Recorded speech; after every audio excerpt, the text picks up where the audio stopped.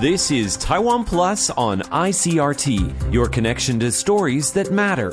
Brought to you by the news team at taiwanplus.com. Welcome to Taiwan Plus News. I'm Inka Vat. Let's start with some news headlines from Taiwan and around the world. Taiwan is introducing more measures to deal with its ongoing COVID-19 outbreak. With over 36,000 new domestic cases today, the government is changing its procedure on positive test results. And as Eric Gao reports, much of the country now will have access to oral COVID medication. Boxes of the drug Paxlovid are being distributed around the country. Taiwan has ordered 20,000 courses of the oral COVID-19 treatment, which helps prevent infections from becoming severe. 各地方卫生局收到这个药物之后，事实上都会开始跟这个居家医疗的团队、居家照护团队以及药局这边来合作，能够让我们居家照护的确诊者能够来获得这个药物。With cases rising by tens of thousands each day, counterfeits of the medication have started appearing online. Authorities warn these knockoffs are dangerous. To further ease the strain on the health system, the government is introducing new testing rules. Starting next Thursday, most patients who test positive using a rapid COVID-19 test no longer need to confirm the result with a PCR test. Taiwan celebrates Mother's Day this weekend, and with family gatherings planned, authorities warn the number of cases could spike, potentially breaching the 100,000 mark next week. Patrick Chen and Eric Gao for Taiwan Plus. The World Health Organization says nearly 15 million people died because of COVID-19 over a 2-year period.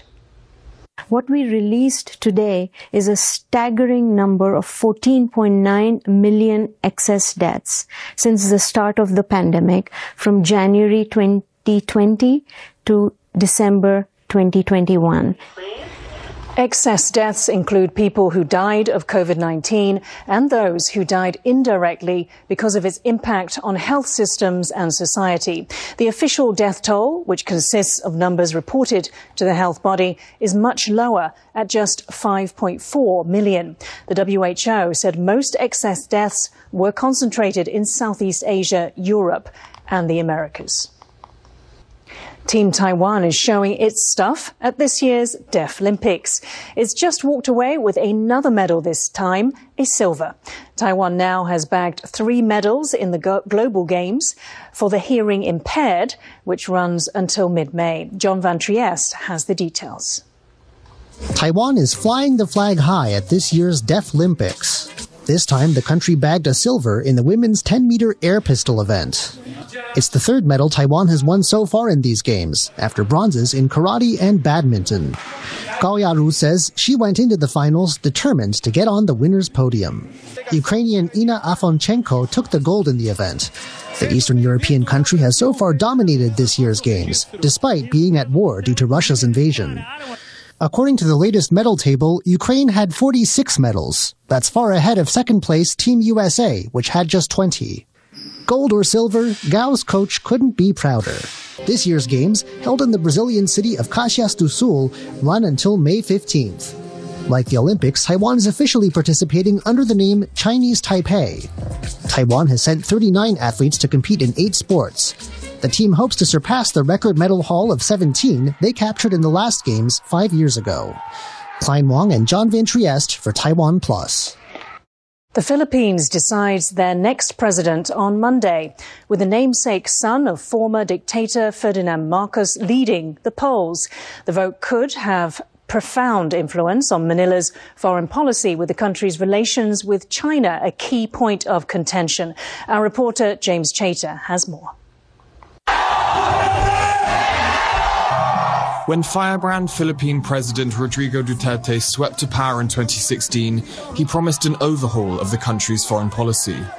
For Duterte, that meant shaking off its former colonizer and long-time military ally in Washington, and shaking hands with Beijing, despite a China-skeptic Philippine public. The way he sold it to the broader public, who is pro-American and anti-China, was twofold. One, this would be a better way to secure Philippine interests in the South China Sea, and 2, China would give him a lot of money for it, and neither of those things happened.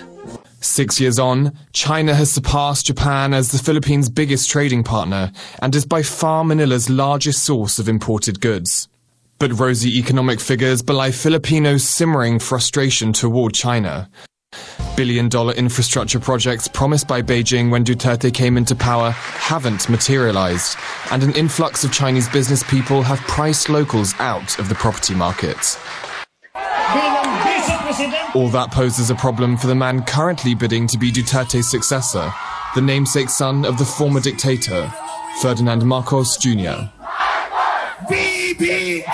Duterte's party has backed Marcos Jr. in the upcoming election. His daughter Sara is Marcos's running mate for vice president. And that association has left some fearful Marcos too will be soft on China. 2016 was a watershed moment for the two sides.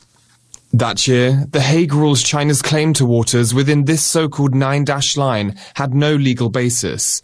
Beijing lays claim to 2/3 of the South China Sea, through which 60% of global maritime trade passes. Filipinos now call this the West Philippine Sea. China rejected The Hague's decision, and since then, so-called Chinese maritime militia have hounded Philippine fishing boats in disputed waters. Anti-China protests are held on the anniversary of The Hague's ruling.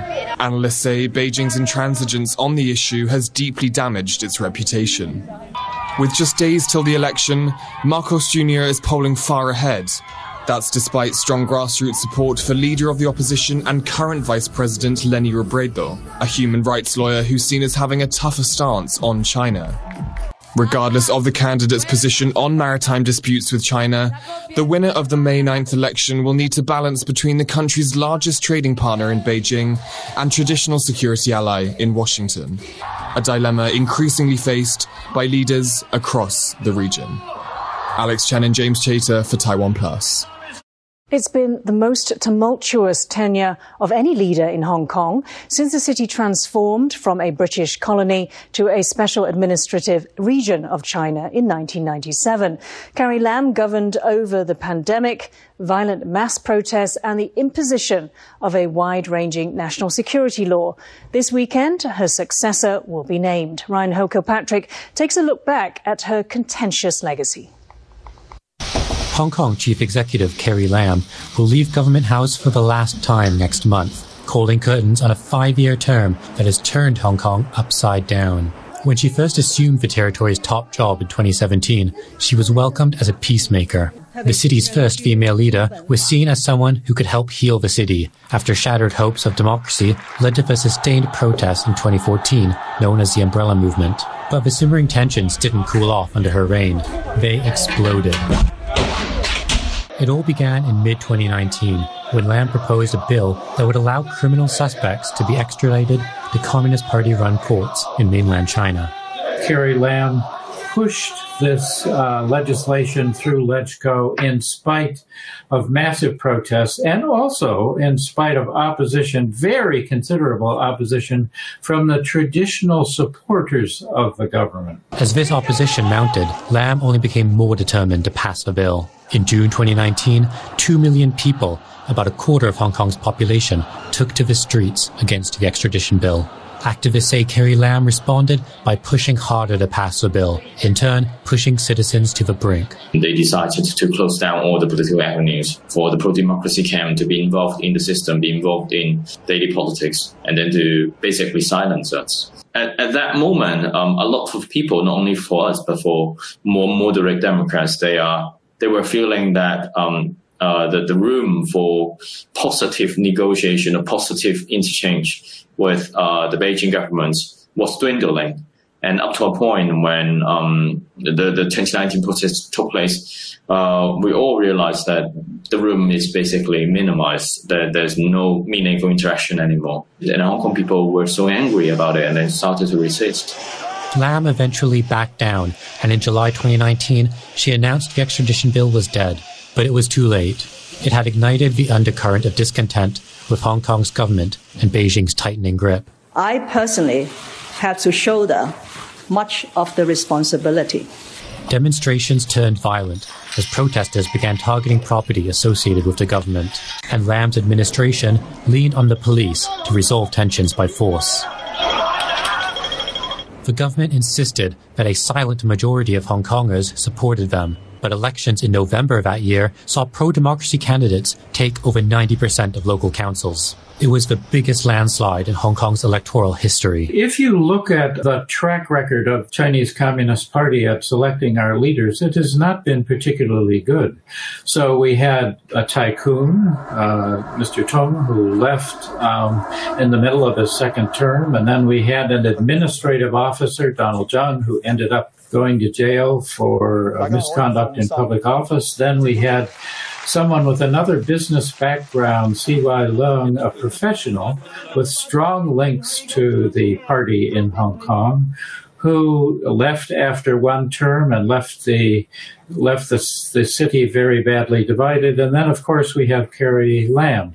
The protest was subdued by the onset of the pandemic in early 2020, but anger and tensions simmered, and support for Hong Kong's pro-democracy camp was unabated. And as dissent grew louder and demonstrators threatened to take to the streets again, the crisis would be extinguished only by a strict new law, direct from Beijing. In her last 2 years in office, hundreds of political prisoners have been jailed under this national security law, once a promised land for those fleeing persecution. Lam has presided as Hong Kong transformed from one of the world's freest cities to one where critics are persecuted and dissent is silenced. In the quarter of a century since Hong Kong was returned to Chinese rule, its chief executives have been remembered less for their accomplishments than for the political crises they weathered, having overseen the city's most widespread upheaval, its harshest political crackdown, and a global pandemic in which Hong Kong's death rate topped the world. Lam's time at the helm looks set to go down as the most unforgettable yet. Ryan Hill-Kilpatrick for Taiwan Plus.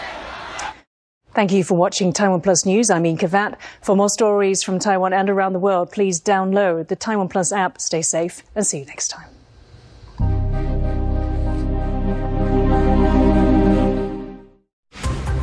Thanks for listening to Taiwan Plus on ICRT. For more great stories from Taiwan and around the world, visit taiwanplus.com.